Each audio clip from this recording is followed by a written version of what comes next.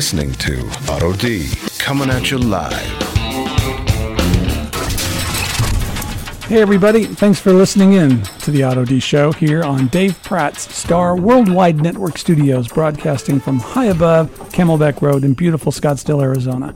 I am your host, Otto Daniolo, and this evening my guest is Lee Perreira, a singer, songwriter, guitarist, who's become known more recently as the Marathon Musician.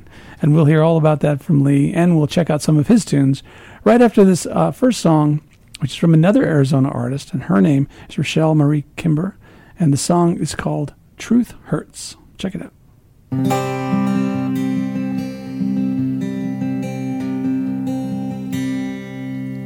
Time for me to make my mind up. Why is it so difficult to choose?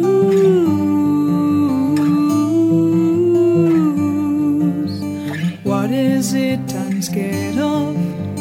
Is it that I'm still afraid to lose?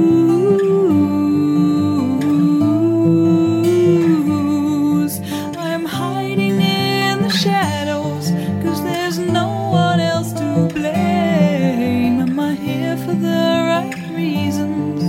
Can you put me in the frame? 'Cause the way things are going, soon I'll be showing my award for self-deception. 'Cause the truth hurts my eyes, a foolish disguise. I'm speaking in rhymes, 'cause the truth hurts sometimes.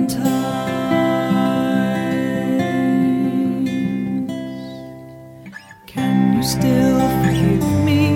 Will I always be the little girl so lost?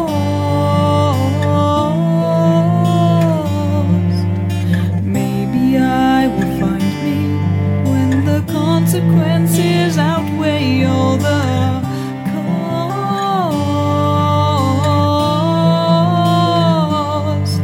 Is there method to my madness? Am I naturally insane? Am I here for the right reasons? Can you put me in the frame? 'Cause the way things are going, soon I'll be showing my award for self-deception. 'Cause the truth hurts my eyes, foolish disguise. I'm speaking in rhymes, 'cause the truth hurts sometimes.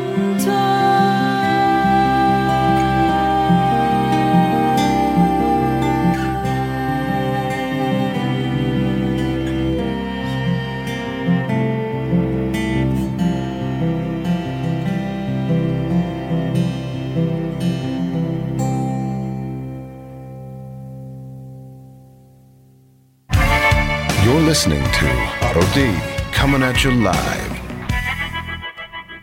And that was Truth Hurts from Rochelle Marie Kimber here on the Auto D Show, which is brought to you by Fervor Records. So be sure to check them out at fervorrecords.com, and that's FERVOR-records.com. And now, without further delay, let me welcome to the show my guest this evening, Lee Perreira. Lee, how are you doing? I'm doing great, man. Thank you for having me. You didn't run over, did you? No, I thought about it, though. You know, this you pulled off an amazing stunt just to jump right into it. I wouldn't even call it a stunt. It's an amazing feat.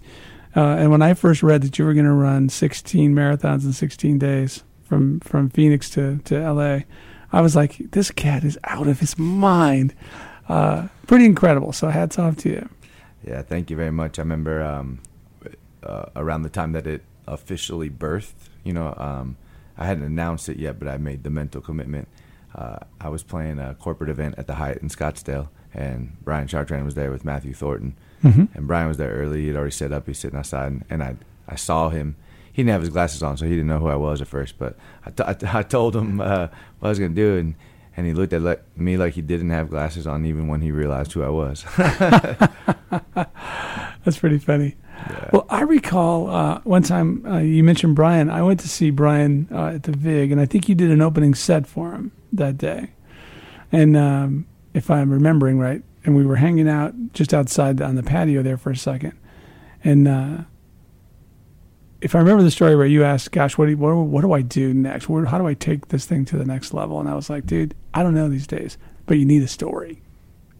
People have to have a reason to be interested in you other than just your music, and then they'll get into the music. Man, it's I remember weird. that. I was at the VIG Uptown, right? Yeah. Yeah. And I thought, I wish I could help you, but I don't know what to tell you because it's such a strange business these days. I mean, you always needed a story, but now it's like, that's all, you have to have that now. There's no other way than having some way to catch everybody's eyes. And when I saw that you were doing this run, I thought, oh my God, talk about a story. Yeah, man. It was a long process of how it all like came together. But then when it came together, I mean, when it was finally decided, all the details, I mean, it was like 6 weeks, and then I was. Well, right. and I wondered the amount of planning. I had a lot of questions about the support team around you, how it may have been assembled if there one existed. And I saw in an interview on Fox TV that you knew about 6 weeks out from the start, which again doesn't seem like a lot of prep time. But and I also heard in the interview that you were a runner, but obviously you weren't running that much. So yeah, like my kind of routine is I run like 4 to 6 miles, 3 to 4 to 5 times a week, and then I'll do a little gym thing too. Yeah. I've done marathons. Part of my story, which is super interesting, is 2 years ago, I was in prison for a DUI that I fought for 3 years, and then I lost. And while I was there wasn't much to do, and I wasn't trying to make friends. I was friendly, but I wasn't trying to make friends. Right. And so I ran. And I'd run in the morning, get a workout in, and then nighttime would come, and I guess I'm gonna go run again, And then one day I was like, man, how many laps around the yard would be a marathon? Just I'm not doing anything. Let me just get some paper and pencil, and it was 102 laps. And a week before Father's Day, 2 years ago, I ran my first ever marathon, and it was in prison. It was in Florence. Wow. And then I got out, and like 7 months later, Everybody must have thought you were just crazy. it worked out. That dude keeps running around the yard. It's crazy. I mean, a week before Father's Day, so that's June, summertime. I'm out there running 102 laps. How's the crazy gringo? Yeah, in that weather. But then after that, it inspired me to do the rock and roll marathon. That's when I was promoting the album I released last year, and I ran the rock and roll marathon and then performed afterwards, right after Everclear on the main stage. Wow! So you performed right after you ran, Yeah, and after Everclear on the main stage. That had to be pretty awesome. It was super awesome. After it was all done, I got to play. My band that day was Miguel Mago's on drums, Stanley Serrano on bass, and Adam Armijo on guitar. Well, that's killing band. Oh yeah, I mean, I knew if I got there, we'd be good. That's right. And so it went great. And literally after that, I remember Miguel was like, he's like, how much would someone have to pay you to run another one right now? Like after we were done performing. Right. I was like, no way, man. My feet killed. Yeah. And I was like, no way. And it's just funny to think that a year, 14 months later, was it, that I did 16 marathons in 16 days. And you did a lot of extra miles on some of those days. Yeah, there's some good stories. Some good stories. It started with a turn for the worst, day 2. Because I don't really know how my body would respond. You talked about the time to plan. If someone's going to do like a triathlon or Ironman, something like that, they suggest 9 months to 12 months to prepare your body. Right. And like I said, I've done a marathon before, but I never had run this many. Right. And so most people who run marathons haven't run 5 in their life. You ran 16 in 16 days. Yeah. It's cool to not hurt anymore and be able to smile about it. Yeah, that's true. That's true. But yeah, man. So on day 2, my body didn't react good. I got to about mile 20 of that day's marathon, and my MCL on my right knee started wiggling and getting given out. And so I had to back off, just adapt, put my ego aside and know that this is for greater causes, and I just need to get through each day. So then day 3, I prepared, bought all kinds of supplies and different things that might come up, and, so I got tape for it. That's what I got for it, So I put this tape on, it meant to wrap your knee, get all wrapped up. I get through day 3. And so meanwhile, day 3 and day 4 were only 20 miles. So I started to get behind too. And what happened is I had an allergic reaction to the knee wrap. And I didn't even know, you know what I mean? So we're driving home, thought the day went well, awesome, get home, start to unpack, get ready, whatever. I take off my compression pants, and bro, it's the worst thing, one of the worst things I've ever been through. It was just oozing down my leg. It had an allergic reaction, they blistered, and then the blisters ripped off. So, like, I have, like, scars on my leg from where just chunks of skin just off. And this is day 3 and 4. This is day 3. Yeah, this is the end of day 3. And thank God for my fiance. She thought quick and just slathered my leg with coconut oil, and we just spent an hour slowly getting it out. I mean, it didn't. I mean, I guess it helped, but it didn't allow it to get worse. And it was a slow, painful process. And then every day after that was a process. Then I had to wrap the open wound and get all that stuff. And then the end of those days, some of the gauze would stick to it, and then the yelling from the shower as it's burning. It's like, who needs that on top of the regular pain of just running 20 some odd miles every day? Oh man, it was an interesting way to start for sure. Would you say that was the first time during the race that you thought, maybe I'm not going to really finish this? Did that ever cross your mind? The open wound thing didn't. It was just one of those things that just really sucked. Like it hurt and it was annoying and it made other things worse. Because then in turn, to protect the MCL, I wore a brace. I still had compression pants over it, so it wasn't direct rub, but it was rubbing on those wounds. The brace was where the wounds were. That didn't bother me as far as like finishing, but the MCL on day 2, like I was like, I mean, if that goes, you can't I'm done. I'm done. You know what I mean? Like, am I gonna, I don't know, do something crazy and just wheelchair the rest of it? Like, I don't know. You know what I mean? Like, right. But yeah, I was worried then. I think one of the things I'm most proud of is that I really truly listened to myself. I backed off when I felt I needed to. I pushed when I felt I could. And I continually accepted what the day gave me. Right. I didn't go into it ever thinking what that day would look like. Had to get a little lonely out there once in a while. Oh man, it's a long way. Some of the, it wasn't the worst day because I would probably say the worst day was the allergic reaction to that tape. That was just awful. On day 12, extra miles. This is a pretty good story. I'm gonna take a sip of water for this one. Go right ahead. I'll wait right here for you. It sounds like it's gonna be good. So on day 12, so I'm behind because of these issues. Right. I had charted out the course, done some mapping, left some pinpoints. Had my days planned out. Well, that went out the window on day 3. Now I'm behind. My checkpoints aren't where I'm gonna be. And it's like replanning the whole thing. Yeah, again, accepting. I just had to accept, And I'm a OCD guy, Right. Like when I go to the gig, my chords are nice, Like, I don't like stuff to not go the way planned. But anyway, so on day 12, I knew I was going through the San Bernardino Mountains. I created 3 checkpoints that day. Most of them, I'm on a highway, so where am I starting? Where am I ending? But this day, I knew going to be interesting. So I created 3 checkpoints. A little side topic. I don't know. Do you know David Goggins? Do you know that name? I had just finished his book, and that's kind of part of my journey too. His whole 40% rule, where whatever you think you've done or you've got to your limit, you're probably only about 40% of what you're capable of. And so, like, I thought about that a lot while I was out there. Yeah. And so I'm going to these San Bernardino Mountains. and I'm starting behind where I should have been. I'm trying to make up miles. At this point on day 12, I'm feeling okay, and I'm trying to make up miles every day. Some people, some family members and stuff are like, "Hey, man, you could just go an extra day and wrap up." I'm like, that's not what. No, it's not. No.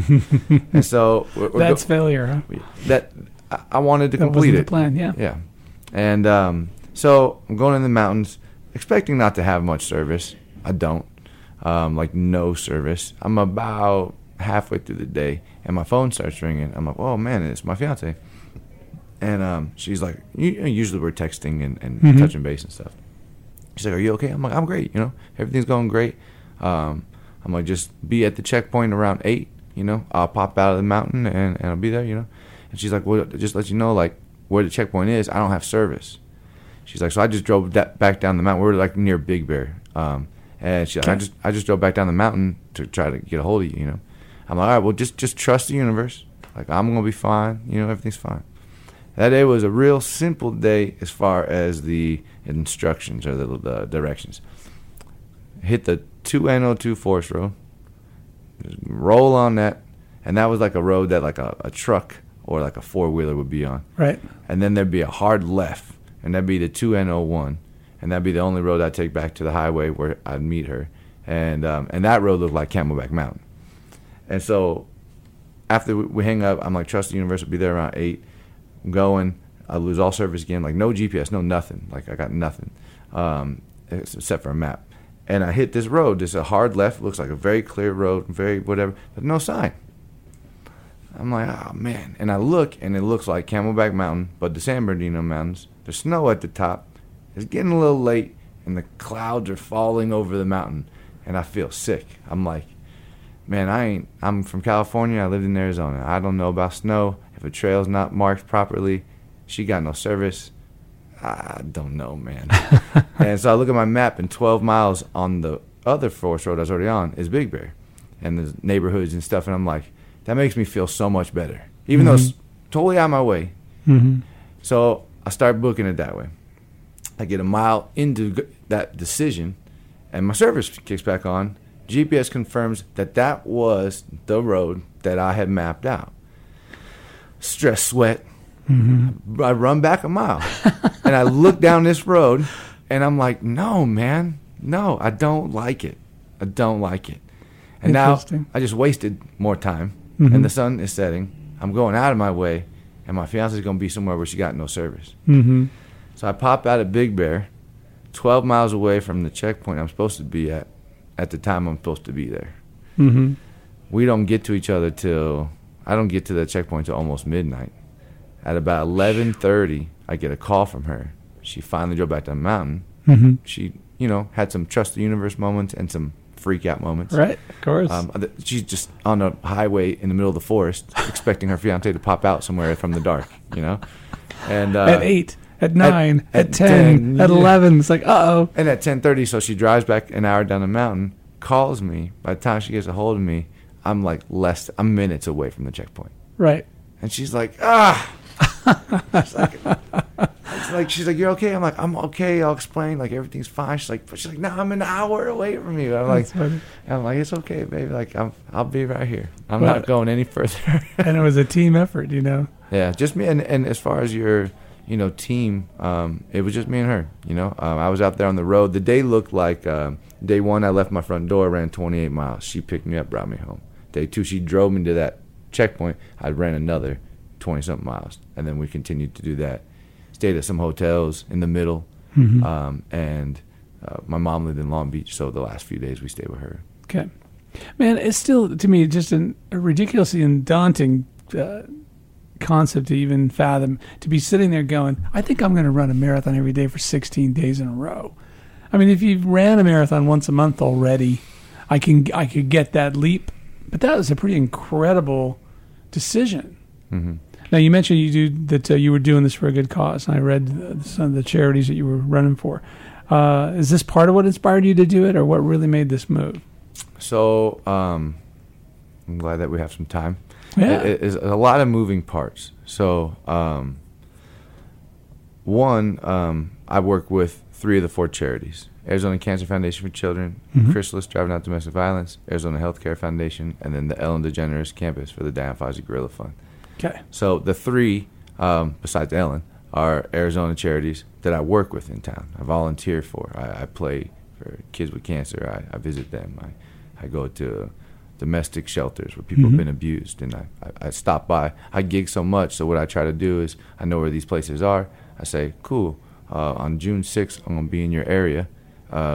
Cool if I stop by for an hour and play for some patients that got dementia and Alzheimer, and then I'll go do my regular gig after. Wow. And so cool. I've made that part of my life. Right. So as I hit this home and play for them, when I play there, then when I leave there, I look at my schedule and I go, cool, I'll see you in 3 weeks on Tuesday. You know, That's awesome. And so I was doing that already. And as a musician, always trying to find your break. Like, what is it? You know what I mean? And in this town, I was just talking with Chad Gregory yesterday about, like, another great singer-songwriter. Yeah. I mean, I could go hang out with Chad and be like, man, dude, you're the best dude in town. I love the way you write. And then go hang out with Brian Chartrand. I'm like, man, you're the best dude in town. I love it. Kyle Phelan, Matthew Thornton, Matt Weddle. I mean, like, the list goes on and on, you know? Yeah. And so we're all deserving, you know? How do you get that? And so when I was growing up, it was the late night show, you know, Conan O'Brien breaking Radiohead, you know, stuff like that before it was bought out. And so it's like, well, what is that big break, you know? And I really like Ellen, you know? I like what she represents, and to me what that means is she's a place that people can go for happiness and joy and to be entertained in a positive way. And that's what she represents to me. And so I really like that. And one day I was like, that's my break. I want to play on the show. Let me play on your show. Let me play a song, you know? And at that time I was like, you know, let me tell you my story. You know, you want an uplifting story? I've been to prison. I've you know, drastically changed my life when it comes to substances and put that in my past. And since then, I mean, you know, 2 years ago I was in prison. I'm off probation. I put out an album last year. I bought a house. I got engaged. I ran 17 marathons in less than 2 years. So I mean, it's incredible what I've been able to do. And so when I researched and just looked on their website, you know, it says submit here. And you know, there's all kinds of stuff you would expect, like, did your dog you have a funny video of your dog? Submit here. Do you know a teacher that's deserving of having her student loans paid off, or him, you know? Right. Different, like 15 different things, you know? Yeah. One of them says, do you want Ellen to make your dreams come true? I was like, yeah. That's simple. Sure, yeah. And it says, you know, if you want to take a tour to Boston Red Sox Stadium or meet Taylor Swift. Right, what's the dream? What's the dream? Yeah. And my dream, shake your hand and play a song, you know? And so I was like, what am I going to do? And so September 5th of last year, I started submitting to her website every day. I did a video blog every day of what I was doing, you know, whether I was at a gig, whether I was donating my time, whether I was going for a run with my dog or whatever, you know, just consistency. And what that did is it made me accountable. It furthered my hold on my life of continuing in a much more sober fashion, a much more focused fashion, and being accountable every day. You know, I mean, I can't be out doing stupid stuff if I need to be representing my best self to Ellen. Right. You know? And so I did that for 200 days in a row. The 201st day was day one of the marathons. So in the process of doing this, on New Year's Eve, I was running. And I started doing that day's video blog. And at the end of the video blog, I was just, you know, feeling it. And I was like, I don't even care, Ellen. You know, I'll run to you. And I stopped the video. And I got home that day and I told my fiance on New Year's Eve, I was like, hey, if she's not going to pay attention, maybe I'll just run there. That'll get her attention. That's wild. And my fiance said, okay. That is wild. So then February comes. Her brother's been on like American Ninja, super awesome athlete stuff, and he was a part of Next Level Ninja, which was invited all the top ninjas of the world. This is your fiance's brother? Yeah. Okay. They invited all the top ninjas in the world to do a live broadcast competition, and they accepted donations for the ninjas that were competing. And I was like, that's it. I'll run to Burbank, I'll live stream it, and I'll accept donations for these amazing charities that I already work with. Because what also happened was, as I started documenting myself, I started realizing all that I was doing for the community, all the people I was already affecting. Right. And it also changed my life in the sense that as I did more of that, I became aware of the energy I carried when I entered those rooms. Why didn't I carry that energy at home? Or when I played a gig in North Scottsdale, or where I was annoyed by somebody at a bar in Old Town? You know, why didn't I give them the same love, the same smile, the same wish to bring joy to their life as I do the people in the Alzheimer home?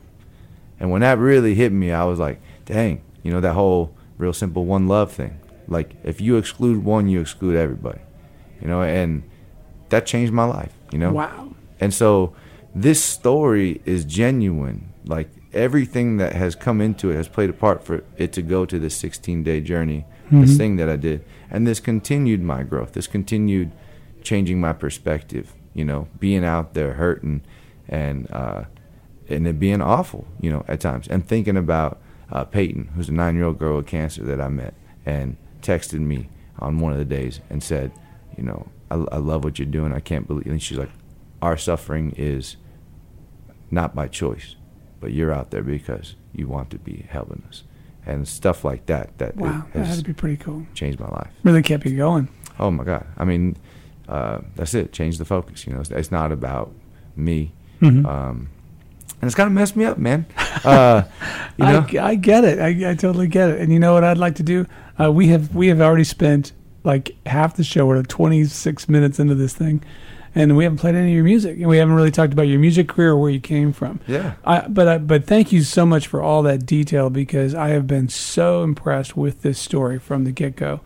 I remember seeing one of your. I didn't know anything about it until like the second or third day on the road, and I saw one of your live streams. I thought, what's he doing out there running live streaming, running? So I kind of checked it out.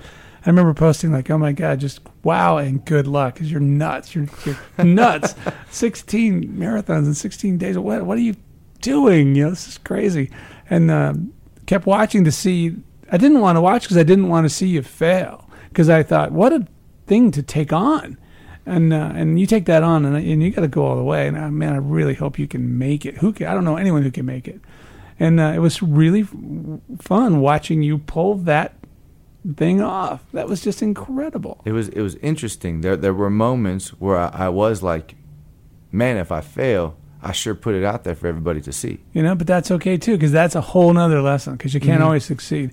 But the fact that you did in such a daunting task, such an over-the-top concept, and then raised over $15,000 for these charities is just incredible. So I'm going to give you a second to take a break. I'm going to spin one of your tunes, and I wanted to ask you which one you'd prefer I play. We'll probably have time to play a couple of them, but one that I dug was the title track from, I guess, your last record, which is What's That Got to Do With My Dream? Yep. That's a brilliant tune. Yeah. I like that. So can we kick that one off? Absolutely. All right, so here we are with What's That Got to Do With My Dreams here on the Otto D Show from Lee Perreira. Check it out. What's that got to do with my dreams? What's that got to do with my dreams? Tuesday morning, open my eyes, coffee table, ain't no surprise. Still that pile of bills, and it's waiting on me. I miss my youth, I felt carefree. Southwest gas and city tax, paying back student loans in the IRS for rising bill, APS, minimum payment, type of enslavement. Citizens content to just be one on the sheet. Nobody no longer uses the eyes to see. But what's that got to do with my dreams? What's that got to do with my dreams? When I try to take away everything it means, everything to me. What's that got to do with my dreams? Next morning, no time to digest the leaky water pump. I failed emissions test. Every day's harder, trying to stay with water. There's a crack tube in my blues, Junior. Every day something break, the dollars get fuel. Well, there's a rumor that the future is it's going down, but what's that gotta do with my dreams? What's that gotta do with my dreams? When I've tried to take away everything that means everything to me, what's that gotta do with my dreams? Yeah, come on.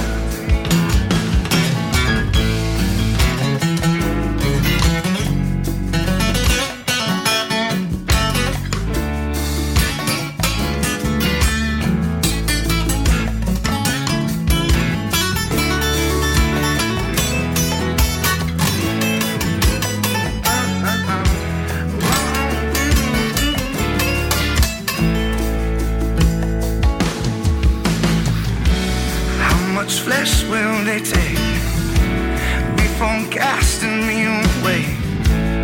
My soul's been pushed overboard. There's a feeling you get when surrounded by carnivores, and your money's not gone, but there's still things to pay for. What's that got to do with my dreams? What's that got to do with my dreams? What's that got to do with my dreams? What's that got to do with my dreams? Yeah. Oh, I said life tries to take away everything that means everything to me. I said, what's that got to do with my dreams? I said, what's that got to do with my dreams?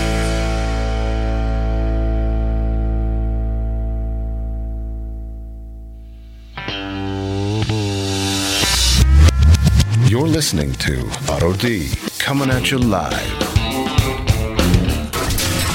Hey everybody, I'm your host, Otto Daniolo. Often, people I meet seem confused about what it is I actually do for a living. All I can say is grab my app. It's free in your app store. Just search Otto D, that's O-T-T-O-D, and then you'll have my whole story, from trumpet to guitar to platinum records and the movie business. In the app, you can stream my music, view a constantly updated concert schedule, and even land work on one of my projects, because that's where I post the job opportunities. You can also stream this podcast and stay on top of all the projects I'm involved in. Check it out and share it with the creative people in your life. Thanks for listening. Now, let's get back to the interview. For the show, I want you to not the video. Fake it till you make it, baby. Come on, come on. Do your thing, darling. And that last song was What's That Got to Do with My Dreams here on the Otto D Show by Lee Perreira. Great tune, man. Great song. Thank you very much, man. And before we move on with some more about your music career, just to wrap up the story of the run, and when you arrived at the studios, the Warner Brothers studios in Burbank, was it Burbank, I believe? It was, yeah. Was there like grandstands of people and hot dog vendors and Ellen waiting with a microphone? Nope, man. It was a lonely open mic night. Oh, that's good. No, I got there and it was like Fort Knox, to be expected, 30-foot walls and security, and exactly. We did a little picture, say we made it, and then I didn't go into it with any sort of expectations. I was hoping to get her attention. I mean, she inspired a lot of it. I'd love one day, nothing to do with the show, just shake the woman's hand, tell her thank you, right? Because me submitting to her show is what led to me changing my life and recognizing the what I was given to our community, and by recognizing it, seeing how much that affected it and choosing to do more. Mm-hmm. So, yeah, well, I would imagine that you, number one, you were inspired to do this, but I think just the simple feat of it has inspired a lot of other people. It has, man. I've got a lot of different social media from people that I don't even know who they are, telling me thank you so much or different things, and mm-hmm. no matter what you may think or expect, you don't know what to expect. You don't know how it's going to hit you in that moment when that person writes you that message, you know? Yeah. And it's become a very amazing thing that I hold myself accountable to, because the mantra or the affirmation that I say to myself the most is I am inspiration. Because if I'm inspiration, then I'm living my life right to be that. And so that's like the easiest way for me to put myself in a place to be my best. If I just say I'm inspiration. I said as I was coming here today, you know, I'm inspiration. That's what I'm bringing here. And if I do that, then I put myself in a different energetic space, you know. Yeah. So and after that, I was cool. Somebody texted me, and it really stuck with me. And they said, "Man, what an amazing thing you did. I really hope you continue to inspire people." And like, it really hit me, you know, that I've set a standard. Yeah, set a bar. Yeah. And people have an expectation now when they look to you. What are you doing? You know, you are an inspiration. That's awesome. My nephew said, you know, am I going to run to North Carolina next? Because that's where they live. And you said, I might ride most of the way. He said, well, you ran to Grandma in Long Beach. That's right. Oh, my gosh, that's hilarious. Yeah. Speaking of Long Beach, you're a California boy originally, right? I am, yeah. Yep. So when did you get to Arizona? 97. Okay. So you grew up out there, went to school? Yeah, I'm 37. At 15, my mom, my stepdad, my sister, Long Beach, my dad, my stepmom, my brother who's no longer with us, Arizona. Okay. And so at 15, me and my mom were having the best time. And so you say you were or you weren't? We were not. Okay. And so I came out to live with my dad here in Arizona. Me and my mom have a great relationship now. But I've been out here for 22 years now. Okay. Yeah. And when did you first start playing? I wanted to young, man. Since I can remember in like preschool, I wanted to be a bull rider. Cool. And then after that, I loved music. Mm-hmm. And 12 is when I really started. I still got it hanging up. I'm so glad I still have it. It's mail catalogs that we used to have. It's called the Terminator. Okay. And it's like a smaller scale Strat style body, right, with a speaker built into it that runs on a 9-volt battery. And then you can't tune the E string. But you could run around the house making a little racket. Oh man, I could play Iron Man on it though. That's awesome. That is hilarious. Yeah, that's where it started for me. And when did you start songwriting? About 19. So I was going to say, you sound like you've been writing for a while. Thank you, man. I really appreciate how far I've come. You know, I still feel, I hear like Matt Weddle sing or something. I'm like, God, I got so Isn't much it cool to be part of work to this do. community of songwriters? There's a lot of great singer-songwriters. It's inspiring. So You know what I mean? Like at any moment, pretty much any moment, I could just go dip, find somebody out there playing that's going to challenge me to be better. Yeah. And that's amazing. Yeah. I'm so grateful for the musicians I get to play with in town. Mm-hmm. But yeah, 19, I always wanted to be singing and playing. I had awful voice though.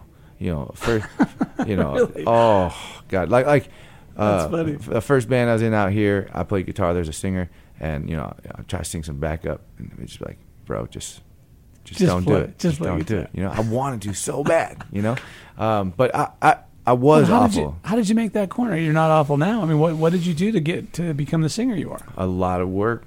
Including like vocal coaching and exercises, or just listening and trying? Trial and error is what I'm established on. So at 19, you know, I had a guitar. So like, you know, the first type of songs I'd do, you know, I'd kind of follow the guitar, you know, like a lick, da da da da, you know, I'd be like, love, lick, da da, and I'd sing along with it, you know. And then what really helped me is because I had no training at all or no anything, was in the band Alvescence I was in for a while during that time period, we got a keys player that joined. And all of a sudden you know, instead of my funky little note lick, Right. I heard all these notes. Right. And I'd start singing different things. Yeah. Like And- permission, because these are here too. Yeah. And, you know, he'd be like, hey, man, he's like, what are you playing? And I would just show him my hand on the guitar. He'd be like, no, like, you want the 1, the 4, minor 6, what do you do? I'm like, I got my first finger on the fifth string, fifth fret. Right. He's like, so D. I'm like, that's D. Oh, sweet. Yeah, You know? it's like you're playing by ear and not knowing. And then he really changed my life in a way because I came from just like trial, error, cut your chops, and he came from like Argentina, studied music and sight read. Mm-hmm. And so he's like, dude, like just go to school, you know. And I ended up landing at school at 27 at Phoenix College.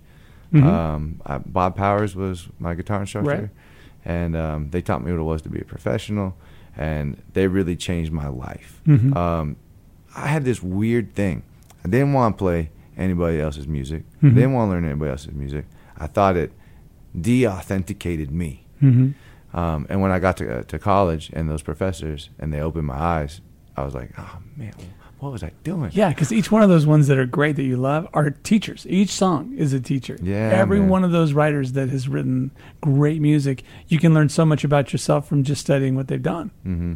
And I don't know what it was, Yeah. you know, but I'm so happy I'm here now. Yeah, yeah. You have had some great shows as well. You opened for James Bay, which I think. Did you have a chance to chat with him at all? And I didn't really get to chat with him. Cross paths? I got to shake hands. He seems really cool. I've never met him, but I dig his music, and I thought They did a great might have enjoyed performance. him. Yeah, man, it was super cool to watch them because even though he's a great singer songwriter, he's kind of like a rock and roll band. Yeah, he's kind of. And when they played live, that's what it was. I bet it gets really crazy. And the band, all the band members are super cool. They're all in the photo I got with him, and Mm-hmm. yeah, that was cool. Now you played. This is just blew me away too. You played with Buddy Guy as an opening act, Mm-hmm. and then he invited you up on stage to play with him during his set. How did that feel? That had to be incredible. The end of the story is I never slept, and at like 7 a.m., Serenity is my fiance's name. She noticed I wasn't home, and at the moment she knows I'm home. She's looking around the house. She noticed a car pulls up, and Uber was dropping me off. I couldn't sleep, so I looked up potato waffle recipes, and I took a Uber to Walmart, and I bought a waffle maker. And by the time she realized I was gone, I was walking in the house with Walmart, but she's like, what are you doing? I was like, I can't sleep, man, because The adrenaline was just still pumping, you know? yeah. And one of the cool, I mean, if that wasn't cool enough, the part that kind of goes untold, which is so amazing, is that, so I got up there, he had a 90-minute set. Do I have time to tell you how I got it? Man, yeah. So, you know, I got the gig, opening for him, obviously super pumped. We did our 30-minute set, got a standing ovation, so amazing. And I'm a blues guitar player at heart. You know, the Bad News Blues, I'm from Tucson. That's who I cut my chops with. They'd play at Char's. And I for every Thursday for a year when I was like 22, I'd show up there, I'd play with them, and they would just be like, you know, hey, shuffle, here we go, you know? And just, I learned how to not play when I don't know what's going on. And so I was like, oh, man, I got to ask him. You know, it's part of like the blues culture. You know, we sit in or whatever. Right. And so we finished our set. Things are moving fast, and his guitar tech was watching our whole set, and he was like, man, he's like, you guys were really good. And I was like, thank you. He's like, no, he's like, we're touring all the time. He's like, you guys are awesome, you know? I was like, well, man, what do you think before I tear down my amp? I'm like, you think there's any way, like, I could sit in with Buddy? And he's like, I don't know. He's like, but let's ask Max. That's awesome. And he's like, Max is his manager. And here comes Max, big old white dude, dirty white Hanes shirt with a Chicago Cubs jersey that don't button up no more, and he don't look nice. And he said, what? And I said, is there any way? He's like, Buddy don't let nobody sit in with him he don't know. And I was like, oh, okay, I'm sorry. I'm like, I'll go introduce myself. I said, is there any way I could just meet him, shake his hand, tell him thank you so much for the opportunity to open for him? He's like, we'll see. So I follow him to the green room. He goes in the green room. He turns around. He's literally like, you wait here.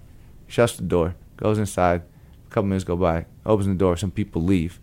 And then I come in, and it's just me, Buddy, and Max. I sit down. Buddy's the nicest guy ever. He was 89 at the time, drinking a coffee cup with some sort of liquor in it. And he goes, you know, I start to say thank you, and he just interrupts me. He's like, sit down. He's like, we don't want none of that. I start, you know, just me saying thanks, you know. And he's like, where are you from? And I said, Long Beach, California. He's like, oh. I couldn't have asked for a better sequence of events. Yeah. He said, oh, that's where John Lee Hooker's from. And I said, oh, man, I love him. I'm like, I saw him when he was 92 years old at Celebrity Theater. I go, the only song that he stood up for the whole show was Boogie Chillin'. And Buddy goes, oh, man, Boogie Chillin', first song I ever learned on the guitar. I was like, I'm in, bro. I was like, buddy. I was like, I got 2 rows of family and friends right up front. I go, you think there's any way I could sit in with you on a song? And Max is giving me the evil eye. How dare you? And Buddy, the longest 2-second pause ever. I don't give a shit. Let's do it.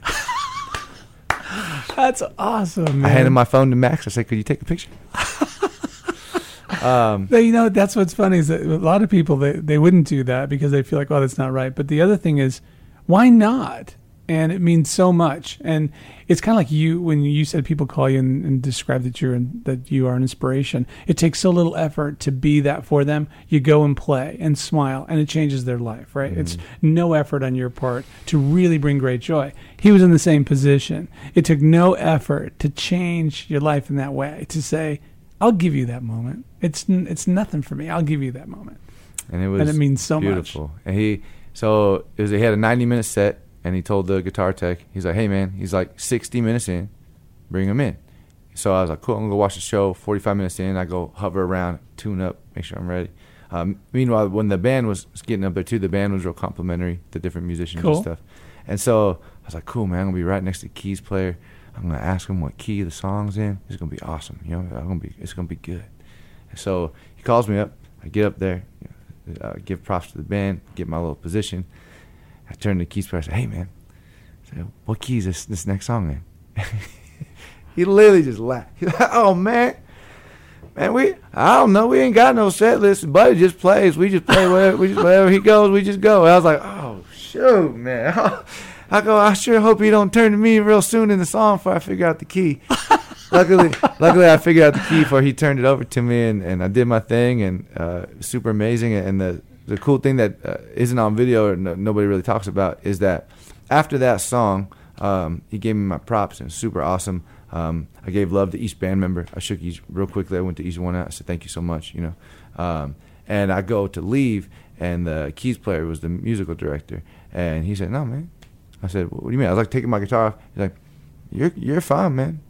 So I played the whole last 30 minutes of Buddy's set with the band as part of Buddy's backing band. And, you know, Buddy old school. So last song, he did a little thing, dip, the band's still playing, and everybody took their shine. And Rick Jazz, his other guitar player, went up to the front stage, called me up, and we're trading. And it was just, I mean, I was on cloud 59. You know what I mean? It was insane, yeah.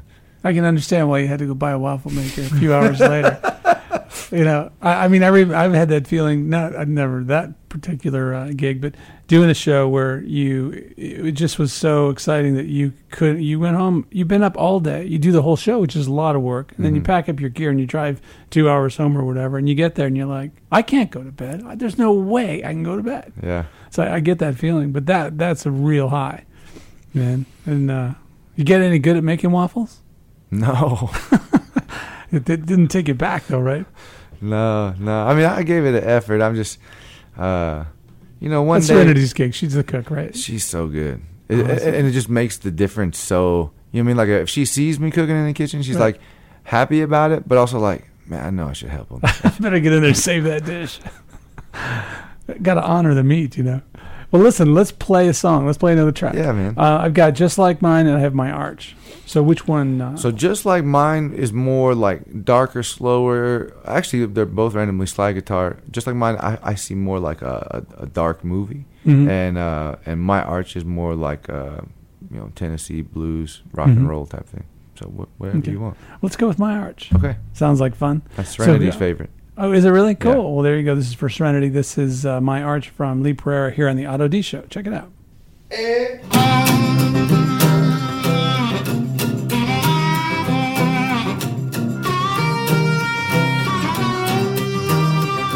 I'm broken. My mouth can't speak anymore. My arch is in pain. And I can't walk anymore.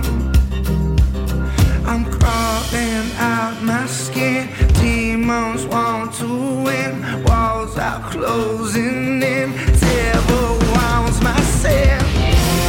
I'm broken again.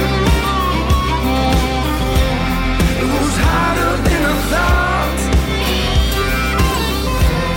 It's just too damn easy, baby, to run.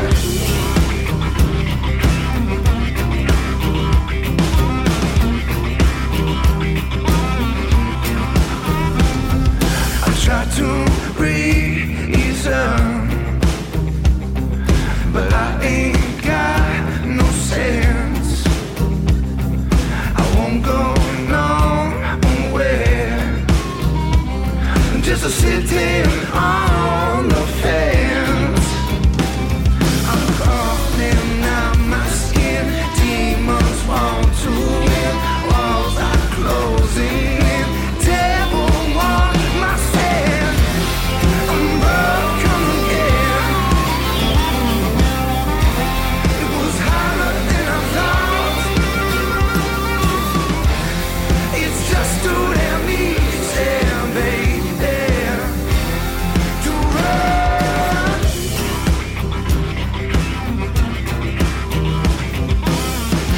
Oh, there's so much pain. Yeah, this one's so through. Ignore these old scars. Still feel like open wounds.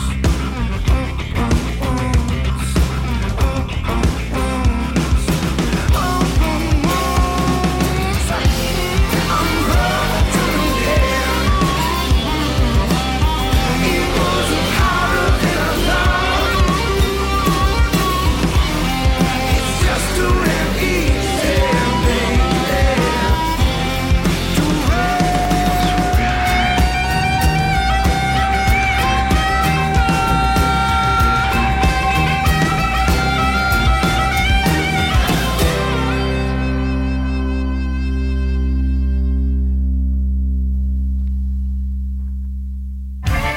You're listening to Otto D, coming at you live. And that was My Arch by Lee Perreira here on the Otto D Show. Great track, man. Thank you, man. And then the production on it sounded fantastic. Where did you cut that? I did that with Dran Michael in Chattanooga, Tennessee. Johnny Smith on drums. Actually, Dran played bass on that. That album, Once I Gotta Do My Dreams, we did all but 4. It's a 15-track album, 14 songs. 4 of the songs were not in Chattanooga. 1 was with a different producer in New York, and 3 were in town with Curtis at STEM. Mm-hmm. Yeah. Man, that track just sounds incredible. Johnny Smith on drums, man. He just a beast. Yeah, he's bad, but the sound of it is also great. So where were you in Chattanooga? Do you It's recall? called Dead Bird Studios. Okay. So I don't know. I forget the guy's name, but it's kind of random. Johnny Smith works for this guy. He's like kind of his right-hand man, so he kind of oversees projects, and this guy's a huge music lover. I don't know if you heard about Songbirds Museum in Chattanooga, Tennessee. It's one of the greatest guitar collections. It's this guy above Johnny Smith. So he's just all about it. So he has Songbirds Museum of his own guitar collection. He's got Dead Bird Studios, and like they support artists and super, super humble team, super talented guys. You know, the type of guys that you walk into a room and they play something and you're like, hey, man, it's cool what you did, but, like, I'm really hearing it this way. And, like, no sense of anything other than just like, oh, how you hear it? Oh, like that? Oh, let's go do that. You know, like, just complete support, you know. And, they really believed in the music, too. So Cool. Who's playing harmonica? Tim Starnes. He's Charlie Daniels' harmonica player. Cool. That sounded great. Yeah, the guy, Dran Michael, my contact out there, I was like, I want a dirty harmonica on this song. It's the last thing on the record of the whole thing. That's the last thing I was waiting for. And I was like, I want a dirty harmonica on it. He's like, all right, I got the guy. He's like, it might take a minute, but I got the guy. And I'm not patient, man. I'm like, I just want to hear it. I want to hear it. The guy went in and did 2 takes. It was over. Wow. Yeah. You heard it. How about the background vocals? Because that's a lot of good stuff there, too. Michael Kite. All the low stuff is me. All the high stuff is Michael Kite. On the rest of the record, Kyle Phelan does some harmonies. Amber Carrington, both Amber Carrington and Michael Kite were on The Voice too. Super, again, like just such talented, humble people, and just I had a pretty clear vision. I went in. I always embrace the producer to do them. Like I'd rather them go far away and me reel them back in than not share ideas. So I love the bounce back and forth. But with a lot of this stuff on this record, I had a pretty clear feeling I wanted out of the songs. So I was able to go in and be like, hey, this song, we want this here, there. Maybe I didn't know what color it was, but like I knew I wanted a female harmony on this chorus or a harmonica on this song or something like that. Right. Very cool. Yeah. Now, when did that record come out? Last year. February last year. Yeah, because it's the month after the marathon I ran. Okay. And then, are you got any new material in the bag that you haven't put out yet? I have a problem. I don't have the money to do an album, and I don't know how to narrow it down to just releasing a single. I've got like 100 songs that need to be recorded. Yeah. All right. Well, I guess we need to start a new GoFundMe to raise money to record all those songs. But well, you've got this association with these charities too. Maybe we can brainstorm a little bit and find a way to do something. Yeah. But that track was great. The songwriting was great. Thank you. What do you got coming up show wise? I'm playing a solo gig at the Womack on Tuesday tomorrow, and then for the first time in my life, I'm going out of the country on Thursday. Going out of the country? Where are you going? Me and Serenity are taking a vacation. We're going to Paris and Rome. Wow. Yeah, it was our Christmas present. We did one of those like Groupon vacations where the hotel and flight is all in one. Right. So for Christmas, we didn't get each other anything, and I verified that it was we're not getting each other anything.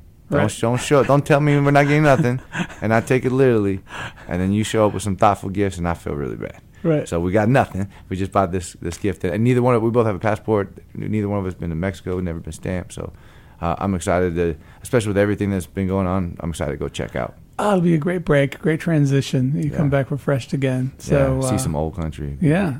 So that's going to be a lot of fun. I've been to Paris one time. I haven't been to Rome, but we're talking about going.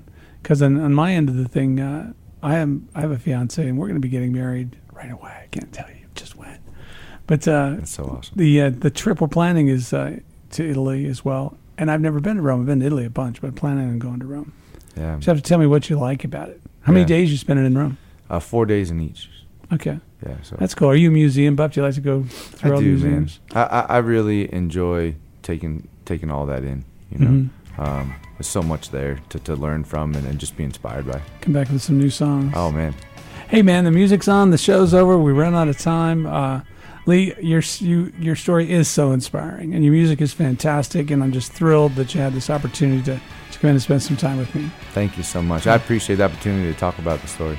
Yeah, man, and there'll be a link up, and everybody who missed it live can hear it soon. So. Awesome. I'll share that for sure. All right, man. Thanks for coming in.